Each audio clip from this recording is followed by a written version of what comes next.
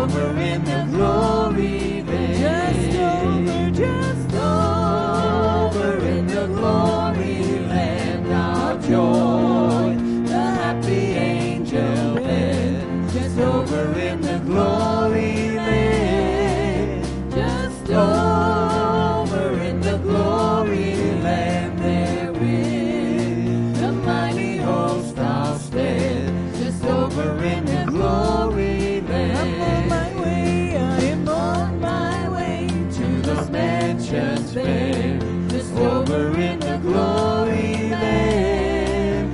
There to sing God's praise and His glory share. Just over in the glory land. Just over in the glory land. I'll join the happy angel band. Just over in the glory land. Just over in the glory land. There with the mighty host I'll stand. Just over in the glory land. Just over in the glory land. I'll join the happy angel band. Just over in the glory land. Just over in the glory land. I'm in the mighty host I'll stand. Just over in the glory land. What a joyful thought that my Lord I'll see. Just over in the glory land. And with kindred safe and forever be. Just over in the glory land. Just over in the glory land. I'll join the happy angel band. Just over in the glory land. Just over in the glory land. There with the mighty host I'll stand. Just over in the glory land. Just over in the glory land. I'll join the happy angel band. Just over in the glory land. Just over in the glory land. There with the mighty host I'll stand.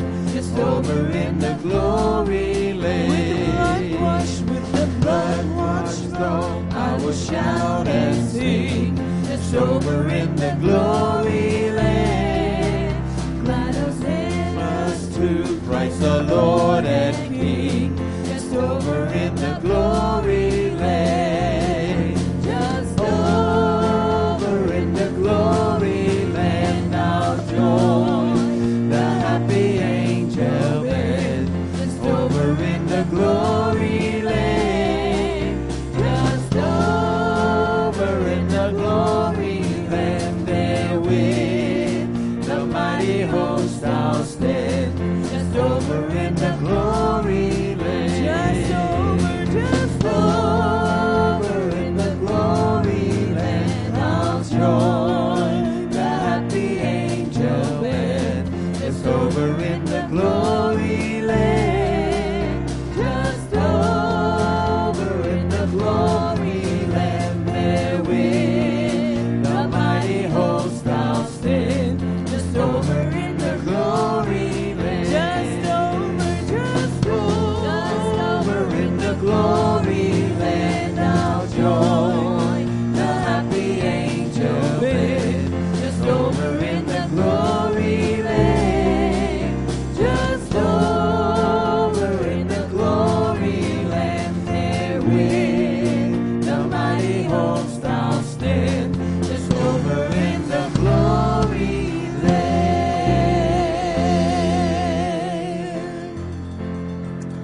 Hallelujah. What a day that will be. Hallelujah. We thank you, Jesus, for the hope that we have in you. Wonderful Savior. Hallelujah. We love you, Jesus. We worship you this morning. You You are worthy, Lord God. Hallelujah. And the good times and the trials, Jesus, we worship you. Beautiful one, I love. Beautiful one, I adore. Beautiful one, my soul must sing. Wonderful, so wonderful is your unfailing love. The cross has spoken mercy over me. No eye has seen, no ear has heard, no heart can fully know how glorious, how beautiful you are. Beautiful one, I love. Beautiful one, I adore. Beautiful one, my soul must sing. Beautiful one, I love. Beautiful one, I adore. Beautiful one, my soul must. You're powerful, Lord. Powerful, so powerful. Your glory fills the skies. Your mighty works displayed for all to see. The beauty of your majesty awakes my heart to sing. How marvelous, how wonderful you are. Beautiful one, I love. Beautiful one, I adore. Beautiful one, my soul must sing. Beautiful one, I love. Beautiful one, I adore. Beautiful one, my soul must. You open my eyes, Lord. You open my eyes to your wonders anew. Capture my heart with this love. Nothing on earth is as beautiful as you. You open my eyes. Open my eyes to your wonders anew. Capture my heart with this love. Nothing on earth is as beautiful as you. Beautiful one, I love. Beautiful one, I adore. Beautiful one, my soul must sing. Beautiful one, I love. Beautiful one, I adore. Beautiful one, my soul must sing. You open my eyes. Open my eyes to your wonders anew. You captured my heart with this love. 'Cause nothing on earth is as beautiful as you. You open my eyes. You open my eyes to your wonders anew. You captured my heart with this love. 'Cause nothing on earth is as beautiful as you. Beautiful one, I love.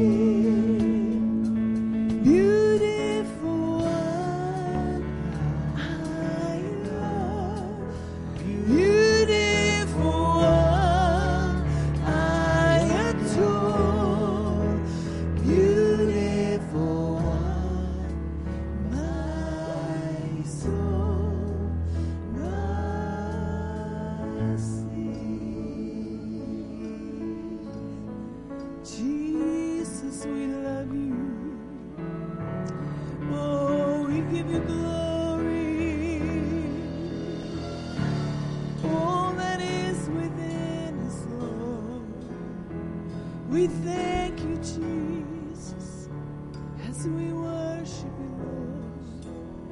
You draw close. Hallelujah.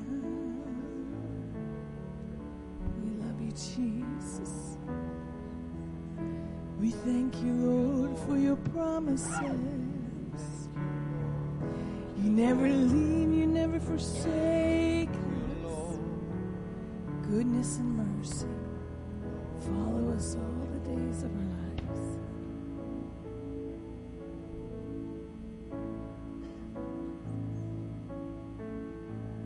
Hallelujah. I love you, Lord. Your mercy never fails me. All of my days I've been held in your hands.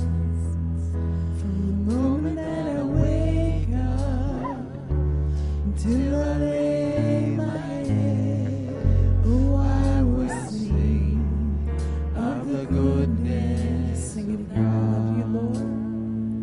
I love you, Lord. Oh, your mercy never fails me. All of my days I've been held in your hands. From the moment that I wake up until I lay my head, oh, I will sing of the goodness of God. For all my life, Lord, and all my life you have been faithful. You've been so good. And all my life you have been so, so good. With every breath that I am able,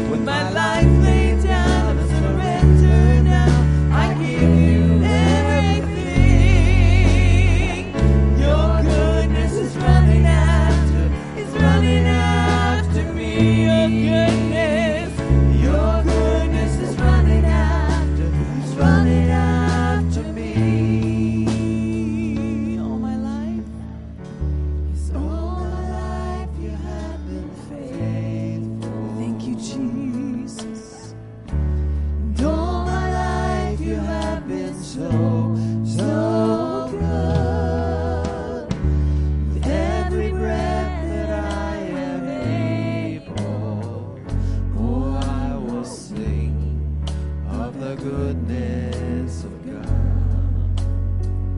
Oh, I will sing of the goodness of God. Yes, I will sing.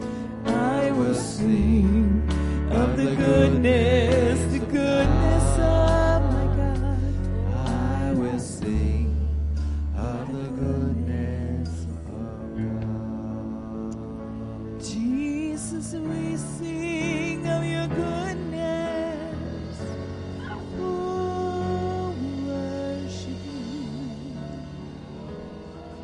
Hallelujah. Thank you, Jesus. Oh, hallelujah.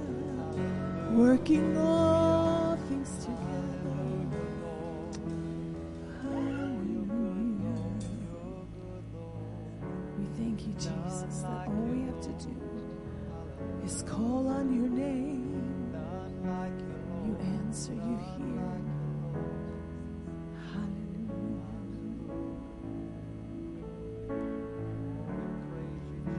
Jesus, we love you, Lord. We give you glory, Lord. Holy,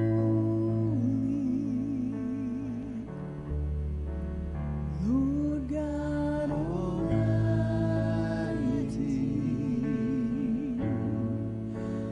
Ancient of Days, Giver of faith. Lord, I need you. Worthy,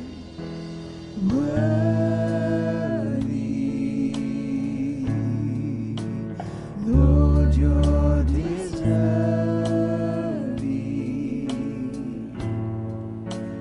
of all I am. I lay me down. Lord, I need you, and I call your name. Lord, you reply. You bring your kingdom. Stand by my side, giver of life, all that I need. Father, you're everything precious to me. There is no one like you, Lord, in all the earth. Holy, holy, holy, Lord God Almighty,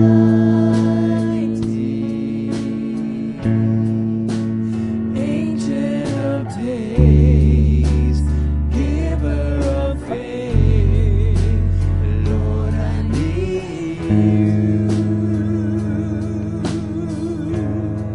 You're worthy, Lord, worthy. Lord, you're deserving of all I am. I lay me down. Lord, I need you. We need you, Lord. I call your name. Lord, you reply. You bring your kingdom. Stand by my side, giver of life, more than I need. Father, you're everything precious to I call your name. I call your name. Lord, you reply. You bring your kingdom. Stand by my side, giver of life, all that I need. Father, you're everything precious. I call your name. Yes, I call your name.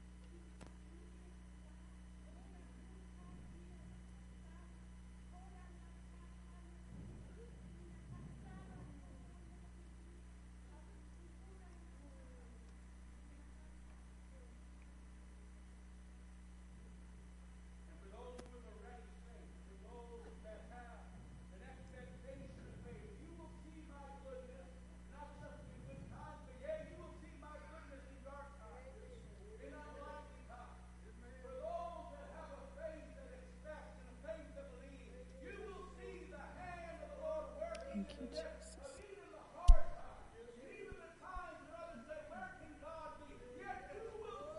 Thank you, Jesus.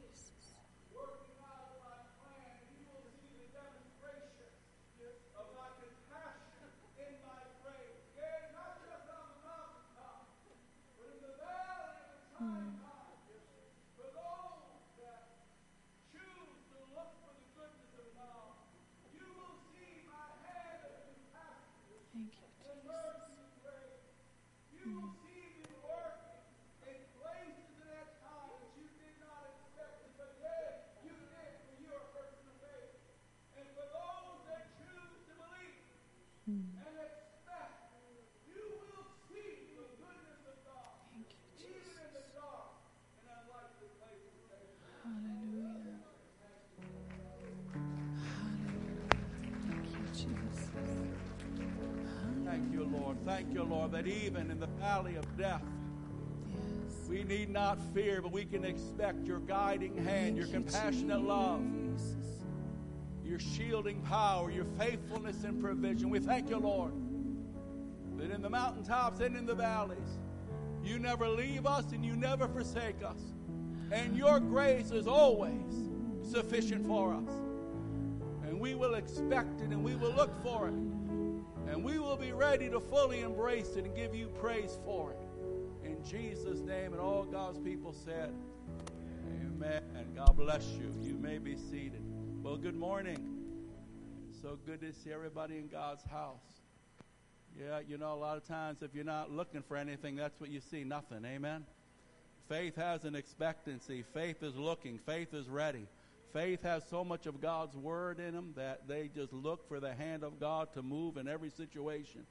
situations where the world gives up and the world just throws up their hands in the air, the child of God says, no, even in this, my God is with me, my God is for me. He will work all things together for good. His grace is sufficient for me, even here, even now. So the person of faith is looking and watching and seeing the glory of God, even in the hardest and strangest places. Can you say amen? Amen. God bless you. Children, you are dismissed to Children's Church, and everyone else, if you would, let us go to 1 Thessalonians chapter 1 as we continue our sermon series from the book of 1 Thessalonians. This morning we want to talk about God's chosen people, God's chosen people.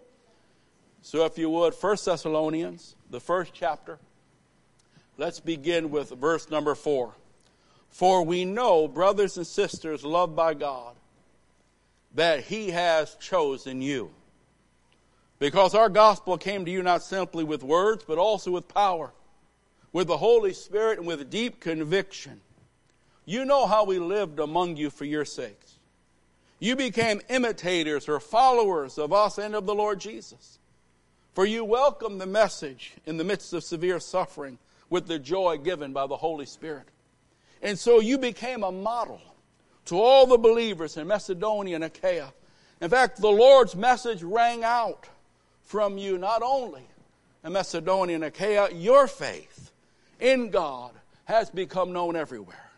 Therefore, we don't need to say anything about it, for they themselves report what kind of reception you gave us. They tell how you turned to God from idols, and you turned to serve the true and living God, and to wait for His Son from heaven, the Lord Jesus, whom He raised from the dead, who rescues us from the coming wrath. I want to talk about God's chosen people, gleaning that thought right there at the tail end of verse 4, God's chosen people. Father, we thank you for your word, and we ask you this morning to give us ears to hear and hearts to receive. Help us to understand and really appreciate the wonderful, wonderful truth that we are the chosen of God.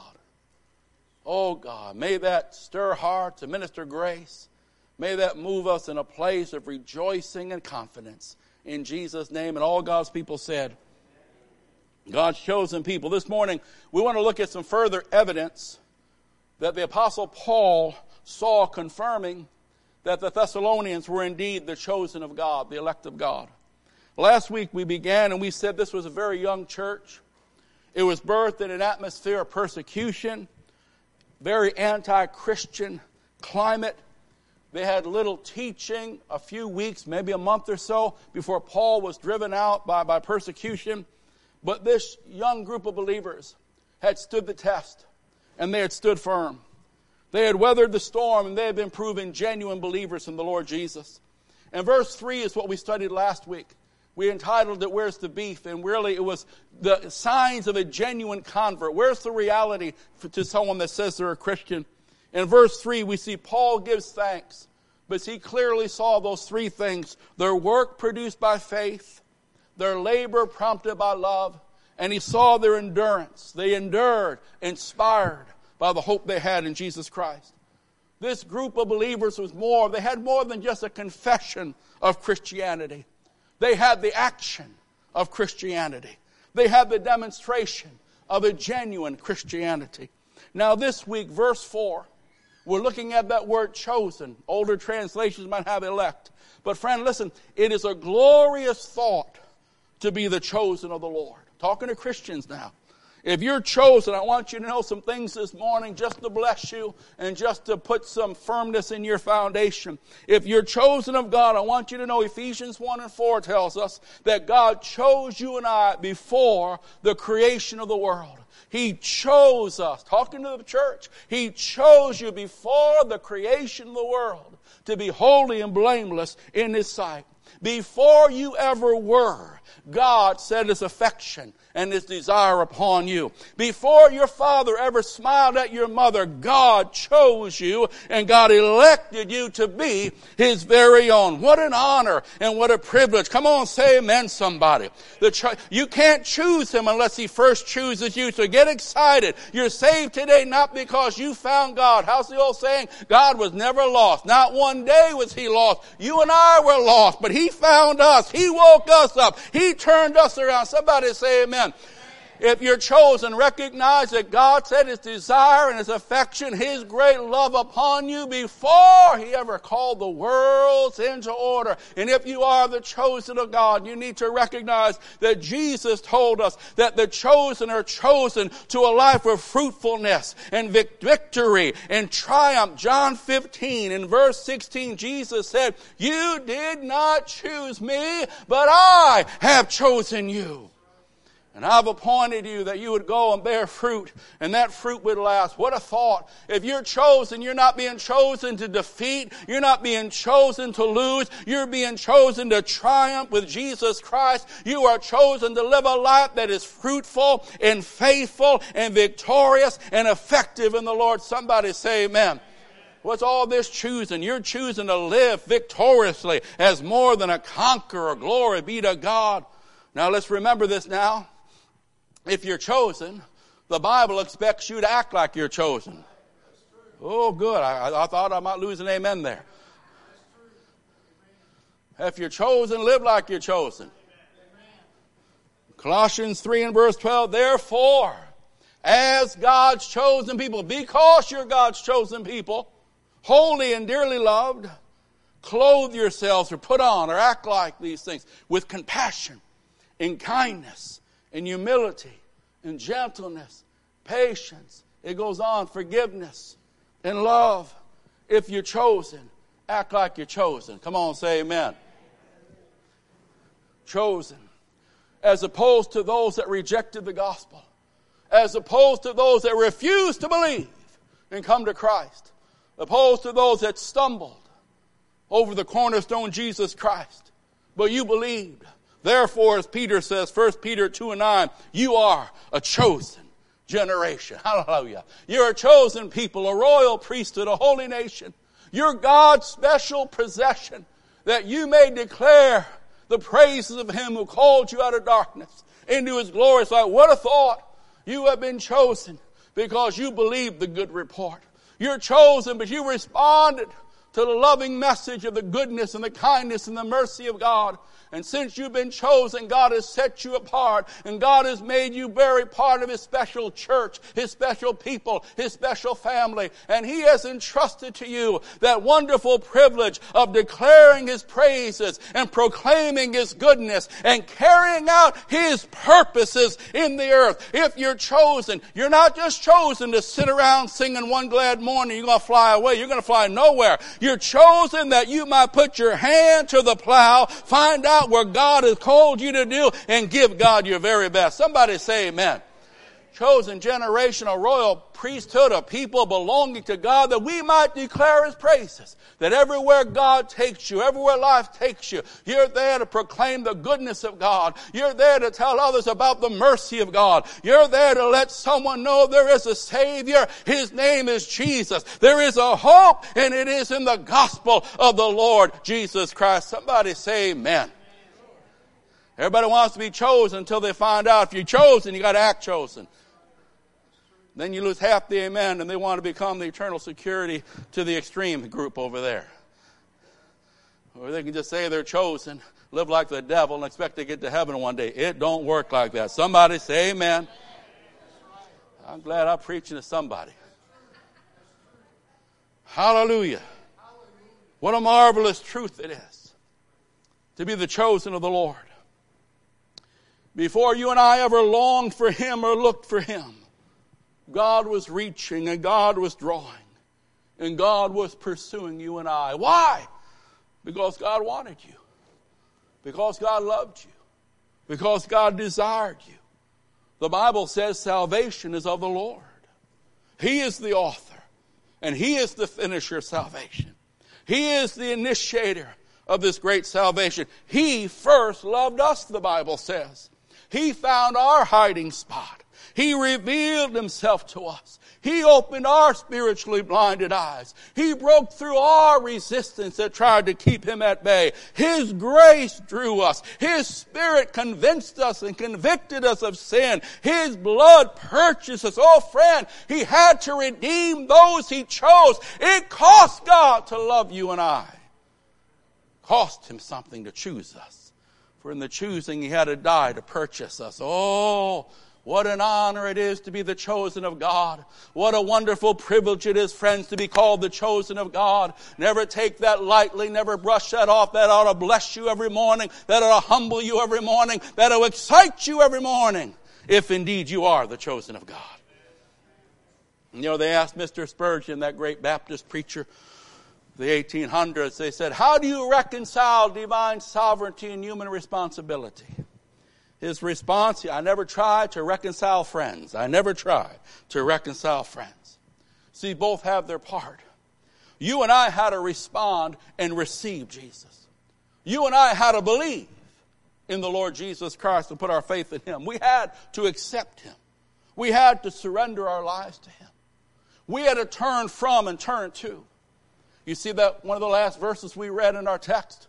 One of the chief things that they saw in this Thessalonian church, they turned from idols, turned to the living God. There's something we have to do if something's real. We have to leave our idols and our sin, and we've got to give ourselves to Christ. But let us not miss the point. Before you and I could ever do that, before you and I could ever want to do that, it all begins with the grace and desire of God. God is the author and the initiator of salvation. Jesus said in John 6:44, no one comes to me unless the Father draws him. Aren't you glad he drew you? Aren't you glad he drew you? Amen. I wasn't looking for him. He drew me. Amen. I wasn't seeking. He sought me. Isn't that the truth? Oh yeah. Because of that fact alone, Christian, those of you that know you're saved, know your sins are forgiven, know you're a new creature in Christ, you should wake up every morning with a sense of joy and gladness and humility. What a glorious truth. God loves me. God desired me. God chose me. Hey, it sure beats that God rejected me, neglected me, and overlooked me. Come on, say amen. I feel good. He didn't have to choose me. He didn't have to choose me. He wouldn't have missed a beat if he didn't choose me. Let's be honest now. Oh, it's a privilege that he chose me. Hallelujah. Glory to God. You think about it. Some of y'all grew up in church like I did. You think about it. How many kids in the same Sunday school class you went to and I went to heard the same thing and did nothing to them? Just didn't penetrate. It just didn't sink in. They didn't get it. Some of them had the same parents, the same upbringing, but it just never sunk in. But God, he made it so real to me. I know he made it so real to you. He made it desirable. He made it attractive. Hallelujah. And others, you didn't grow up in church, but think of your testimony. You didn't want God. You didn't grow up in a religious upbringing. But God stepped in. But God interrupted your life. Thank God he did. And look at where you are now compared to those you ran with and those you hung and those you grew up with. Think of your peers. So many of them are still blind to God's gospel. They're still hard to God's loving kindness. They're still bound in sin, disinterested in the things of God. But you that love the Lord. But to you it's so clear. To you Jesus is so lovely. His love is so real. His promises are so sweet. His salvation is so powerful. The cross is so beautiful. You understood. You saw your need. It made sense to you. You responded to God's call. You received his Savior and his salvation. And now you are the chosen of God. Somebody bless the name of the Lord. If you believe you're chosen, tell someone, I am chosen. I'm chosen. I don't know about you, but you got to call this for yourself. I know I'm saved. Amen. I know I've crossed from death unto life. Isn't that right? His Spirit bears witness with my spirit. Amen. Oh, yeah. Now, if you're not sure, come out this altar before you leave and get sure. You got to have the assurance. If you don't know, you don't got it. You got to have the assurance of salvation. Oh, Lord, have mercy. Get the altar ready, Pastor Todd. We're going to have a few. Amen. Let's walk through our text this morning. That's our introduction. I want you to get this. Hallelujah. When you get saved, God puts a want to in your heart. If you don't got the want to, that might be a sign you don't got it. Let me ask you something. Brother Angel, Brother Torres, Brother Keith. Brother Doug, Brother Don, Leo. There were times we didn't come to church. You know why? We didn't want to go to church. Isn't that simple? If you wanted to go, no, who's going to stay? You're a grown man. Nobody's going to tell you you couldn't do something. If you wanted to come, you would have went. You know why you didn't go? Didn't want to go. Isn't that right? Isn't that true? There was a time you didn't read the Bible. You know why? Didn't want to read the Bible. You could read, couldn't you? Very intelligent people. You read other things. Why didn't you read the Word of God? Didn't want to read the Word of God. And the minute you lose that desire to come to God's house and read God's Word, you better check something might have died. And if you never had that thing, it's a sign you never had salvation. They come together. Come on, say amen. Hey, glory to God. Come on, say amen. Woo! Feeling this. I'm feeling this. Let's continue to walk through our text, highlighting what Paul saw that confirmed to him that these were the chosen of God. As we studied out, Paul sensed the inner witness of the Spirit that God was working, but he also saw the outward evidence in their lives that God was working. Notice in verse 4 it says, we know. Verse 5, because. Verse 4 begins, because we know. Verse 5 begins, because. We're going to find out some becauses. Here's our outline. Number one, they received the true gospel. Verses 4 and 5, they received the true gospel. Number two, they became true disciples. They became true disciples. They went beyond making a decision and became disciples. That's 6, 7, and 8. And then lastly, they became known for having a true conversion. They became known. Others testified they're changed. They're different. Something happened to them. They became known for having a true conversion. Verses 9 and 10. Let's begin. Number one, they received the true gospel. Go ahead and look at verses 4 and 5. For we know, brothers and sisters, loved by God, that He has chosen you. Because our gospel came to you not simply with words, but also with power, with the Holy Spirit, and with deep conviction or assurance. You know how we lived among you for your sake. All right. They received the true gospel. Paul could see the effect the gospel had on them. When something's happening, you see the effect. Amen? That baby comes out of the womb, you want to hear some noise. You want to hear it crying. You want to see effect. If there's no life, everyone gets very nervous. Come on. Paul could see the effect the gospel had on them. In verse 5, he says, our gospel. There's a lot of gospels out there. Make sure you believe in the right one. There's a lot of gospels out there. They're not all the gospel of Jesus Christ in line with the Word of God. He said our gospel. He meant the message of Jesus and the good news of His death, burial, His resurrection, and His soon return to judge the nations and rule forever and ever. The story of God sending His only begotten Son to be the sacrifice and the substitute for the sins of men, for you and for me. The proclamation that God has made a way for every man, any man, to receive the forgiveness of sins and be made right and reconciled, have peace with God, and escape the judgment his sins deserve. You can be forgiven. You can be made whole. Whoever hears my voice, if you'll come to Christ and give your life to Christ, put your faith in Christ, the power of God will flow into your life. The forgiveness of God will come to your life. The peace of God, the peace with God will come into your life. You received a true gospel. The gospel that we preach is a gospel that can save lost sinners from a devil's hell and transform them into sons and daughters of the living God. It has to be believed. It has to be received. But there is power in the gospel of Jesus Christ to transform whosoever will come. Believe it, receive it. Remember, when it comes to the Word of God, response determines effect. Response, how someone responds to the Word, determines the effect that Word has on them. So with the gospel, Paul writes in 1 Corinthians 1 and 18, for the message of the cross is foolishness to those that are perishing, but to us who are being saved, It is the power of God. Let's look at that again. For the message, you see, the same message, but two different responses, two different results. The message is the same. But again, how I respond to the Word of God is how the Word of God responds to me. For the message of the cross is foolishness to those who are perishing. I don't need it. Doesn't make sense. It's a bunch of baloney, whatever.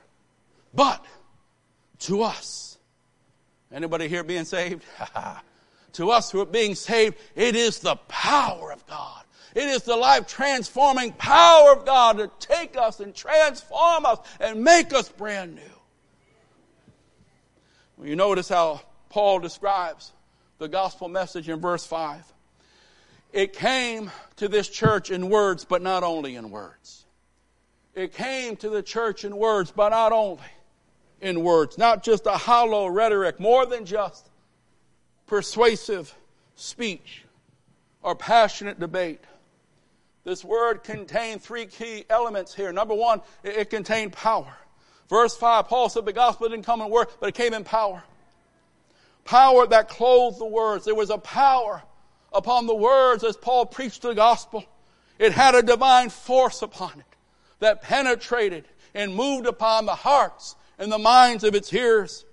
And who were some of these people Paul was preaching to? We act today as if some people think you need a new message. Why? That old message turned upside down empires that were worse than America, if you can imagine that. Cultures that were more dark and lost than America. But the gospel of Jesus Christ transformed them, friend. It'll transform this generation if we'll be bold enough to preach it. And sold out enough to live it. Let's not understand. Who was Paul preaching to? Well, number one, some were idol worshipers, the Bible says. Men and women that lived in great darkness. Prisoners of terrible vices and passions and sin. And they needed more than a philosophy. They needed more than a ritual. They needed more than a self-help book to set them free and transform their lives. They needed a touch from power from on high. They needed a gospel that could transform a life and set men and women free from the clutches of sin's hold and bondage. They needed the gospel of Christ. Others were God-fearers. They were men and women that were religious and striving to please a God they didn't know. They needed the light of God's revelation. They needed the light of God's word for salvation. So somehow they'd finally realize how one can get right with God. But so many people that are truly religious, they're trying somehow to get right with God.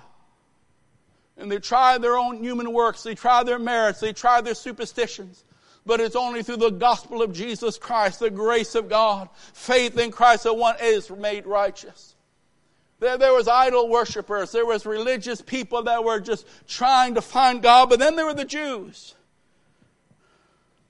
looking for the Messiah, looking for the one the prophet spoke of, the sacrifices pointed to, the nation had hoped for, and they found it in Jesus Christ. So to every type of hearer, to every type of need, to every type of sin, the gospel of Jesus Christ is and was the message that awakens, that delivers, and that transforms life, and He'll do it for you. Jesus is your answer. Beyond this, beyond that, come to Christ and become a new man. Come to Christ and become a new creature. Come to Christ and let His power set you free from the things that hold you and bind you and torment you day and night. Paul said this gospel was not just in words. It wasn't just something debated. It wasn't just who could argue better. This message was clothed with divine power that penetrated those darkened hearts, opened up those eyes. It came also in the person of the Holy Spirit. Again, verse 5, power in the Holy Spirit. The message came with the Holy Spirit. It was more than just emotion. It was more than just winning a debate and an argument. The Spirit of the living God was at work in and through the message that Paul preached. And friend, we desperately need the power and the working of the Holy Spirit. if we're going to do anything worthwhile and lasting for God's sake. Can you say amen? For eternity's sake. We have to. Again, the prophet of old said, it's not by human might, it's not by men's power, but it's by God's Spirit, saith the Lord. It's by His Spirit. Many a Tuesday morning prayer meeting as we meet here and cry out to God, say, friends, let's just pray for a greater moving and measure of the Holy Spirit in our midst. Without the moving of God's Spirit, we can love everyone and we can hug everyone and we can shake their hands and we can be warm and friendly. But unless the Holy Spirit moves, no one will come to salvation. No wounded heart will be healed. No yoke of heaviness and discouragement will be broken. We desperately need the power and the moving of the Holy Spirit. As one writer says, He supplies the divine reality to the message. Wow. The Holy Spirit makes it real, illuminates it, penetrates, awakens, helps people to see. He draws men. You can't come unless the Spirit draws. We need the drawing power of the Spirit or no one will come to Christ. He is the one that penetrates that heart and begins to melt it. He is the one that opens those spiritually blinded eyes. So men that were in darkness and deception can begin to see their need and see the Savior. He breaks sin's hold. There's a power greater than cocaine. There's a power greater than heroin. There's a power greater than alcohol. There's a power greater than pornography. There's a power greater than all the vices and the bondages known to man. It's the power of Jesus Christ as His Spirit comes upon the person who wants to be healed, who yearns to be healed, and calls on the name of the Lord to be healed and set free. Can you say amen? There is a power. This was the gospel that He preached. He didn't give ritual. He didn't give self-help. He didn't give 7 steps to being a better whatever. Preached the good news of a great God and a loving Savior. He preached man's a sinner, Jesus is a Savior. Come on, say amen. The Holy Spirit, the Bible says, convicts or convinces men of their need. And He glorifies Jesus Christ through our efforts. Jesus said when the Spirit comes, He'll glorify me. The Holy Spirit glorifies Jesus, points men to Jesus. Hallelujah. Paul said this gospel came in power. Came in the Holy Spirit, and it came with deep conviction or deep assurance. The message that he preached, he had the assurance, the conviction, the confidence that this was God's truth. This was God's reality. It was reliable. It was a truth. It was a message. Paul sensed it. He saw the working of it in their lives. Again, Paul had the inner witness as he preached it, as the Spirit bore witness to him, as the message went forth and worked in their lives. And then Paul saw the witness as those lives began to get changed. And he saw the fruit of the Spirit's working in their lives, being transformed. Leon Morris, the commentator, writes about the gospel in the speaking of the gospel, the produce of the gospel. He said, eloquence is not the explanation of its effectiveness, for it was divine power at work when those men preached in the gospel of Jesus Christ. It's more than just. It's more than just. I've seen that anointing. See, Nicky Cruz, I never forget hearing him one time at our church in Chicago. And Nicky, I don't know, his English sometimes is hard to grasp. I got a hard time paying attention to that accent. That was tough. Pastor Paglia told me Spanish was just as bad, so I'll just take his word for it, because I didn't know that. But we had them. We had a Spanish night. We had an English night. And one night he's there. He just got off the plane, and he left his Bible. I was giving him his Bible in the middle of the service. He left it somewhere. It was something. And he's preaching. I'm trying to follow him. And he's a little here and a little there. He seemed a little jet lagged to me. Amen? But when that man of God got to the end of his message, and he began to talk about the blood of Jesus, in an auditorium about twice this size, it was as if I sensed the cloud of God just fell upon the whole place. Just watch grown men, gang people, almost running down, fast walking down those aisles with tears, just streaming, hard-looking guys. Tears. Altar was packed. Part of me was saying, what'd they hear? I know what they heard. He might have been jumping around, but when he got to the end, and he talked about the blood of Jesus, and the love of God, and he called men to salvation. The anointing and the power of God's Spirit was at work beyond an accent, beyond jumping. It was the Spirit of the living God flowing through an earthen vessel. And what a glorious harvest we saw in those days. Hallelujah. You know, it's been said concerning that Roman Empire that Paul was ministering to, that as strong as they were militarily, that's how weak and broken they were morally. Rome was a proud empire, a proud city. They ruled their world. Their legions were stationed all over their world. Yet, as historians would say, their false gods and their great temples were useless. Their luxuries and all their spoils of war and conquering were helpless to satisfy and give them true peace and meaning to life within. Their souls were filled with emptiness. See, none of those things can fill man's greatest emptiness, and that needs to be filled by God. All these things that people think will fulfill and satisfy, they don't work, because we were made by God and we were made for God, and until we're right with God. One writer put it like this: they loved their vices, yet hated them at the same time. Wow. Enslaved by their own freedom. Freedom made them prisoners. And you know, times haven't changed much, have they? Power and pleasure and profits and perversions can never satisfy men's deepest needs. No matter how many men try to approve it and applaud it and promote it and try to normalize it, whether it be big business like Disney, whether it be the government that signs this into law and that into law, the perversions and the disregard for the gospel and the word of God will never satisfy the souls of men. In fact, in the long term, it'll create a greater vacuum and a greater sorrow and a greater hopelessness. Trying to fill that void with the false and the counterfeit. It can't be done. The Roman Empire, for all they had materially and powerfully, they were empty on the insides. And you see the same way America goes. And oh, friend, Rome was ripe for revival, and so is America. And it can only come through the gospel of Jesus Christ. There's power in this gospel. There's power in this gospel.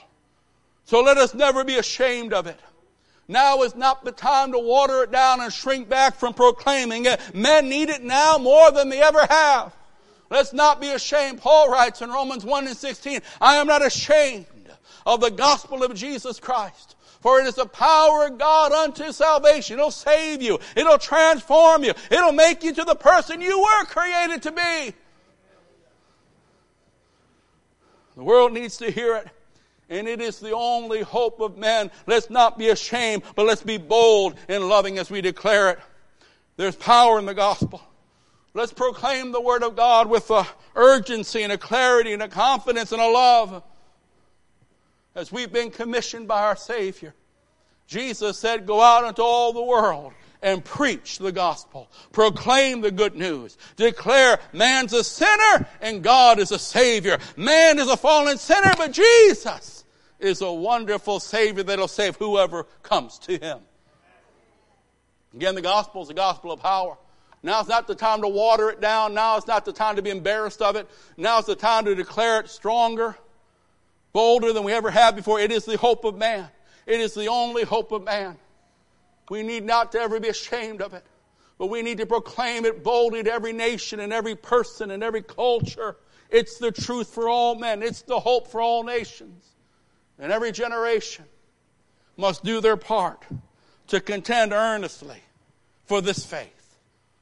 Jude 3, note takers. Contend earnestly for the faith, once and for all entrusted.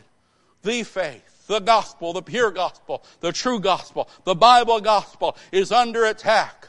The judges try to attack it. The academics try to attack it. Fallen religion tries to attack it. And every generation And I know younger generations, and I think I'm still part of some kind of younger generation. I'm not quite that other one yet. Listen, it's so easy to point out what other generations did where they missed the mark. But I'll tell you one thing. Every generation up until now has stood firm on the gospel of Jesus Christ, what it is and what it isn't. And this present generation needs to find some bold men and women that won't be ashamed to say, this is what the Bible preaches. This is what we will declare. We won't water it down. We won't compromise it. It is the only hope for a lost human race. Can you say amen? We try to fool ourselves. Water it down. Don't be so strong on this or that. Has it been helping yet? Has it helped yet? Has it helped yet? No. It's appeased our conscience and gave us a reason not to stand for Christ, not to be firm, and to endure some of the things that others have had to endure. But it certainly hasn't helped the lost. Oh no. Oh no. Number one, we see that they received the true gospel. There is a true and there is a false gospel. They received the true gospel. It didn't just come in word. It came in power. It came in the Holy Spirit. It came in full assurance and conviction. Number two, they became true disciples. Verses 6 through 8. More than just a decision, they became disciples. Look at verses 6 through 8 with me, would you? Paul says, you became. Got to hear the right thing to become. You became imitators or followers of us and of the Lord, for you welcomed the message in the midst of severe suffering with the joy given by the Holy Spirit. Whew. We'll pause there for a moment. Number one, they became true disciples. A disciple is a dedicated follower of Jesus Christ. A disciple. Not just a casual acquaintance, but a dedicated follower of Jesus Christ. I want you to note the progress, the progression we see in these verses here. Number one, in verse 6, you became imitators or followers of us and the Lord Jesus. Now that word imitate, you can kind of see in that word the word mimic. That's in the Greek word where we get the word mimic, right? To mimic is to copy someone, to pattern someone. He says, you became imitators or followers of us. Number one, I want us to notice the price of imitation, the price of following.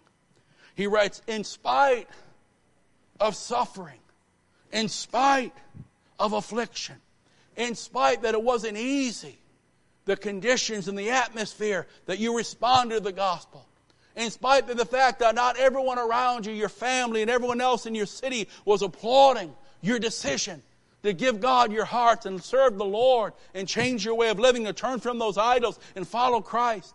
Even though that wasn't easy, you did it. You followed after Him. You imitated Him. You followed the example we left you.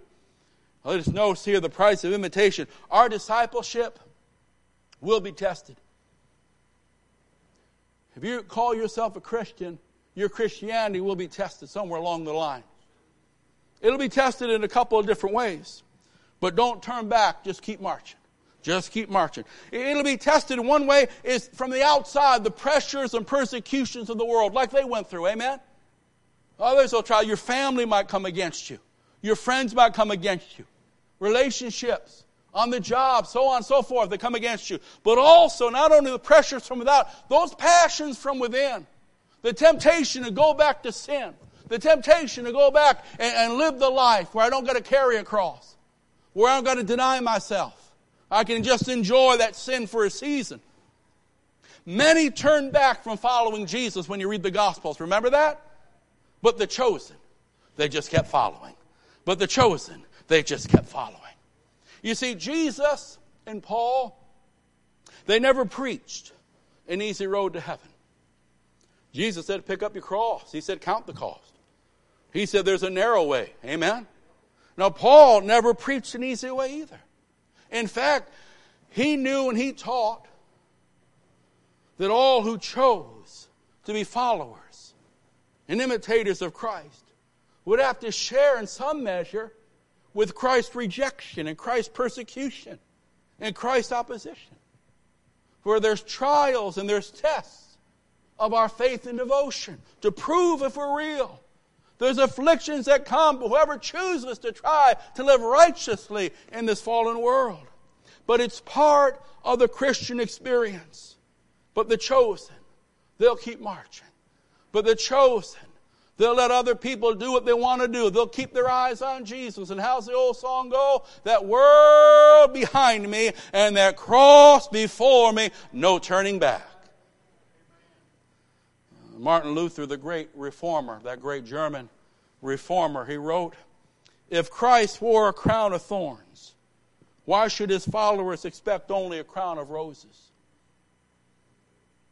You see, these young believers imitated Paul.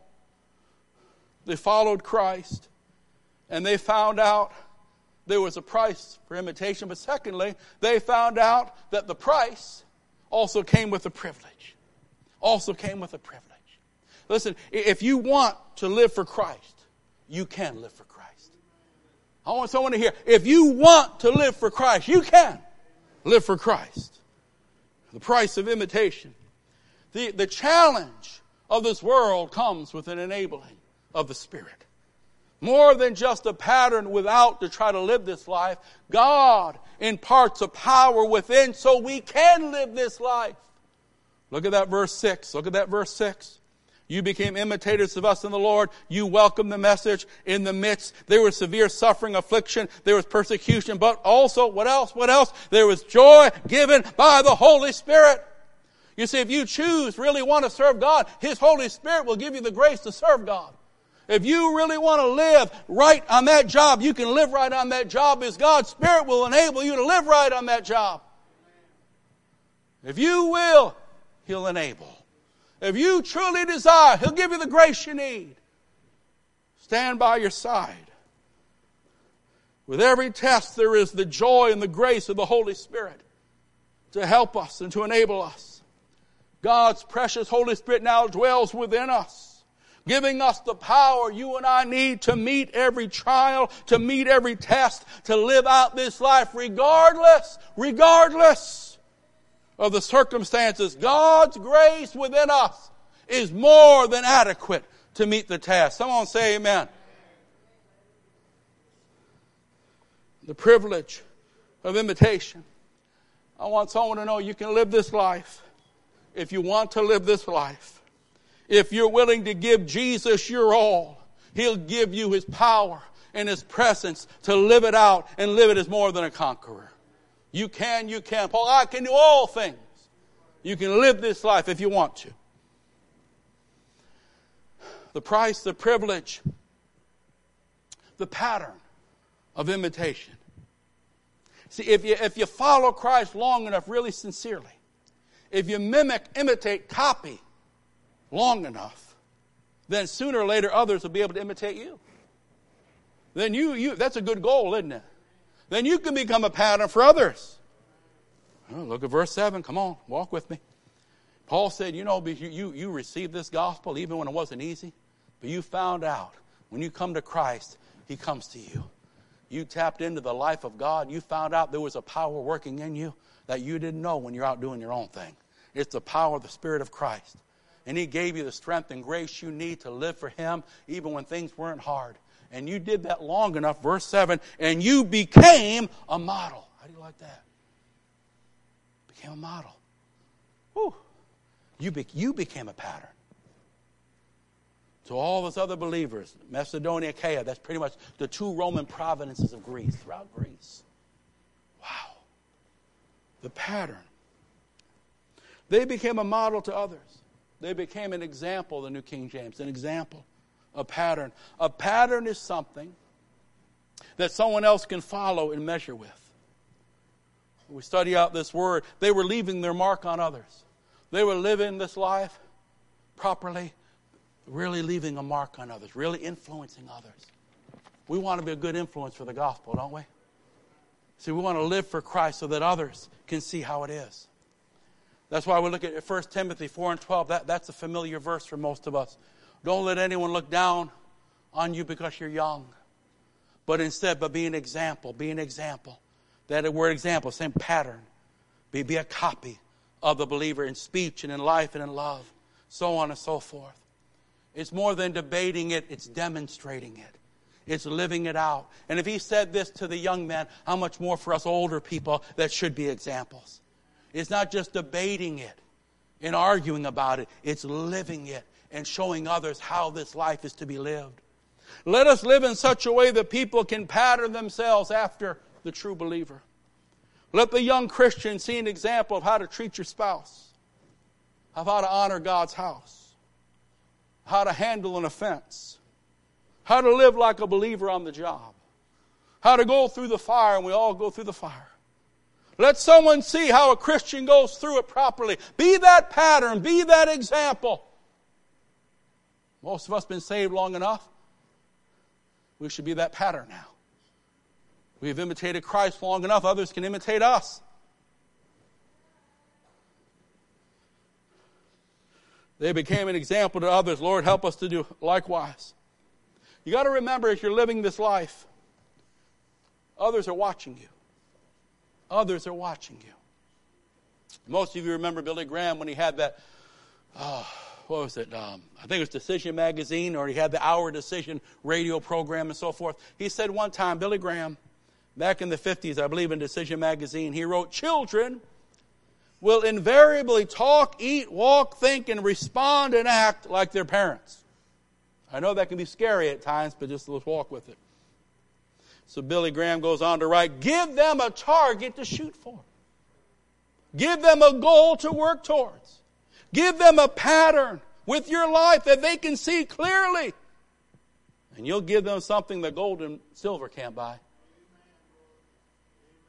How many know not everyone does that, though? Not every parent chooses to live that example. I read about a class trip. First grade class took to a local pool, and the teacher's name was Jan. Well, anyway, one of the girls misplaced their towel.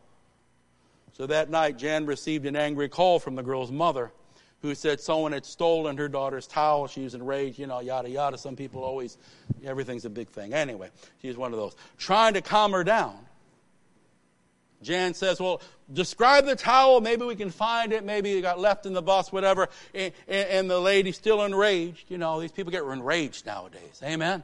Over towels. Isn't that right? I'll tell you. But it's true, though. Isn't it right? All right, come on. Well, it's gray. It's got some blue trim. Oh, yeah, and it had Hyatt Regency written on it. Yeah. Not everyone's following that example to be that pattern, amen? To show them how to live this life. Isn't that right?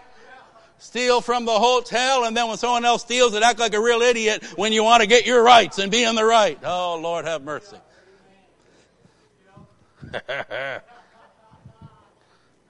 I'm winding it down. Keep that attitude. Amen. Look at that last thought. Verse 8. The pattern became a proclamation. The pattern became a proclamation. Isn't that something? The pattern became, it said it rang out. It rang out. You see, in verse 8, it says here, it's beautiful. It says, the Lord's message rang out, trumpeted forth from you, not only throughout Greek. Your faith in God has become known everywhere. When you truly get saved, everyone around you ought to know it. Isn't that right? When you truly pass from death to life, they might not believe it, agree with it, or understand it, but everyone else might be, something changed, something different, something happened here. The world was testifying. It's not, we can all testify. Forget testifying about yourself. When the world starts testifying, they are different. They're serving God. They're not doing what they used to do. Then you know you got something. Amen? That's how they testify. What do they say about you in school or on the job? That's the real. That's the real. Most of us are on our best behavior in church. Oh, Lord. Our faith should say something if it's real and genuine. It reverberated. It rang out. It sounded forth. Their faith was sounding out like a trumpet because they were radically saved. Their faith became known. And others should be able to testify about the reality of our Christianity. It's not enough just that we talk about it. It should be so real and so genuine. Others, that's what he said here. Others are testifying. Wow. I'll give these final thoughts, and I believe it was Dr. Barclay that scribbled them. There was something so impressive about the early church. When all so-called common sense would have dictated a way of life that would blend in, avoid sticking out, avoid making waves, compromise was never an option for that early church. They loved their lives not unto death, isn't it right? Instead, their faith trumpeted into every corner of the Roman Empire and beyond. May our lives and may our witness speak loudly and clearly to our world concerning the gospel that we hold so dear.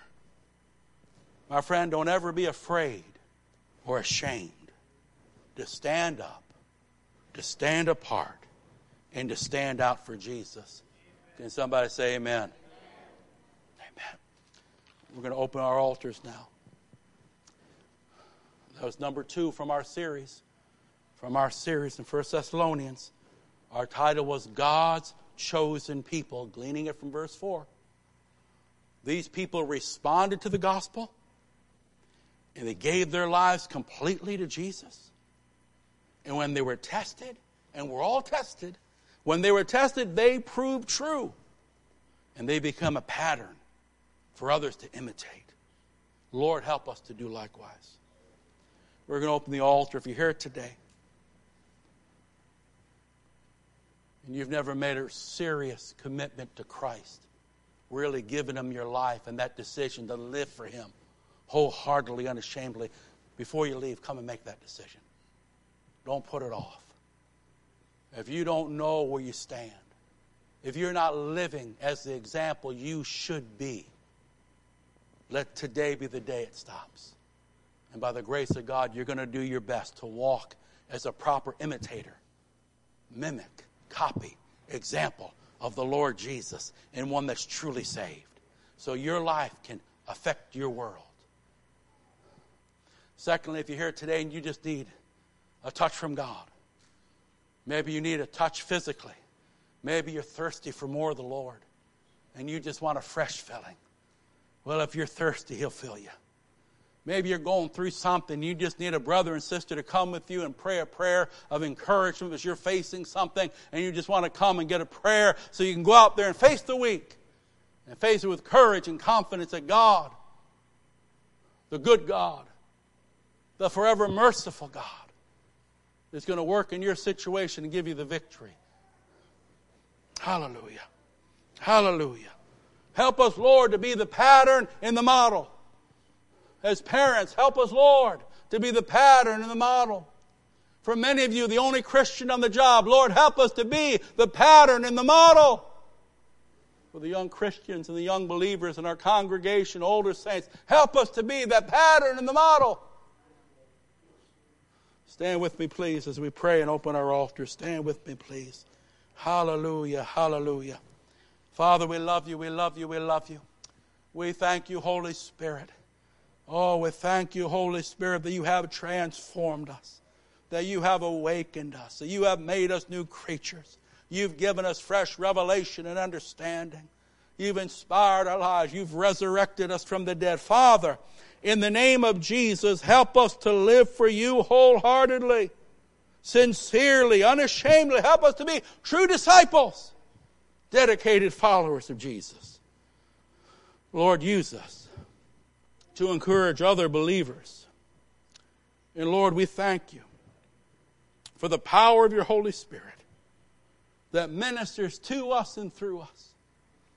We thank you that you have given us power to live this life, that you have filled us afresh with power from on high so we can live and follow the example of Christ, so we can overcome and be the ones He's called us to be. Now, Father, as we come to this altar with expectation, with sincere hunger and expectation Father, by your Spirit, minister to us and through us. Right now, oh God, touch your people. Fill every person that is thirsty and wants a fresh drink. Fill them. Refresh them. Lord, minister in your perfect way to your people as they seek you and make a fresh altar before you. In Jesus' name, and all God's people said. These altars are open. Let's sing this one time through. If you need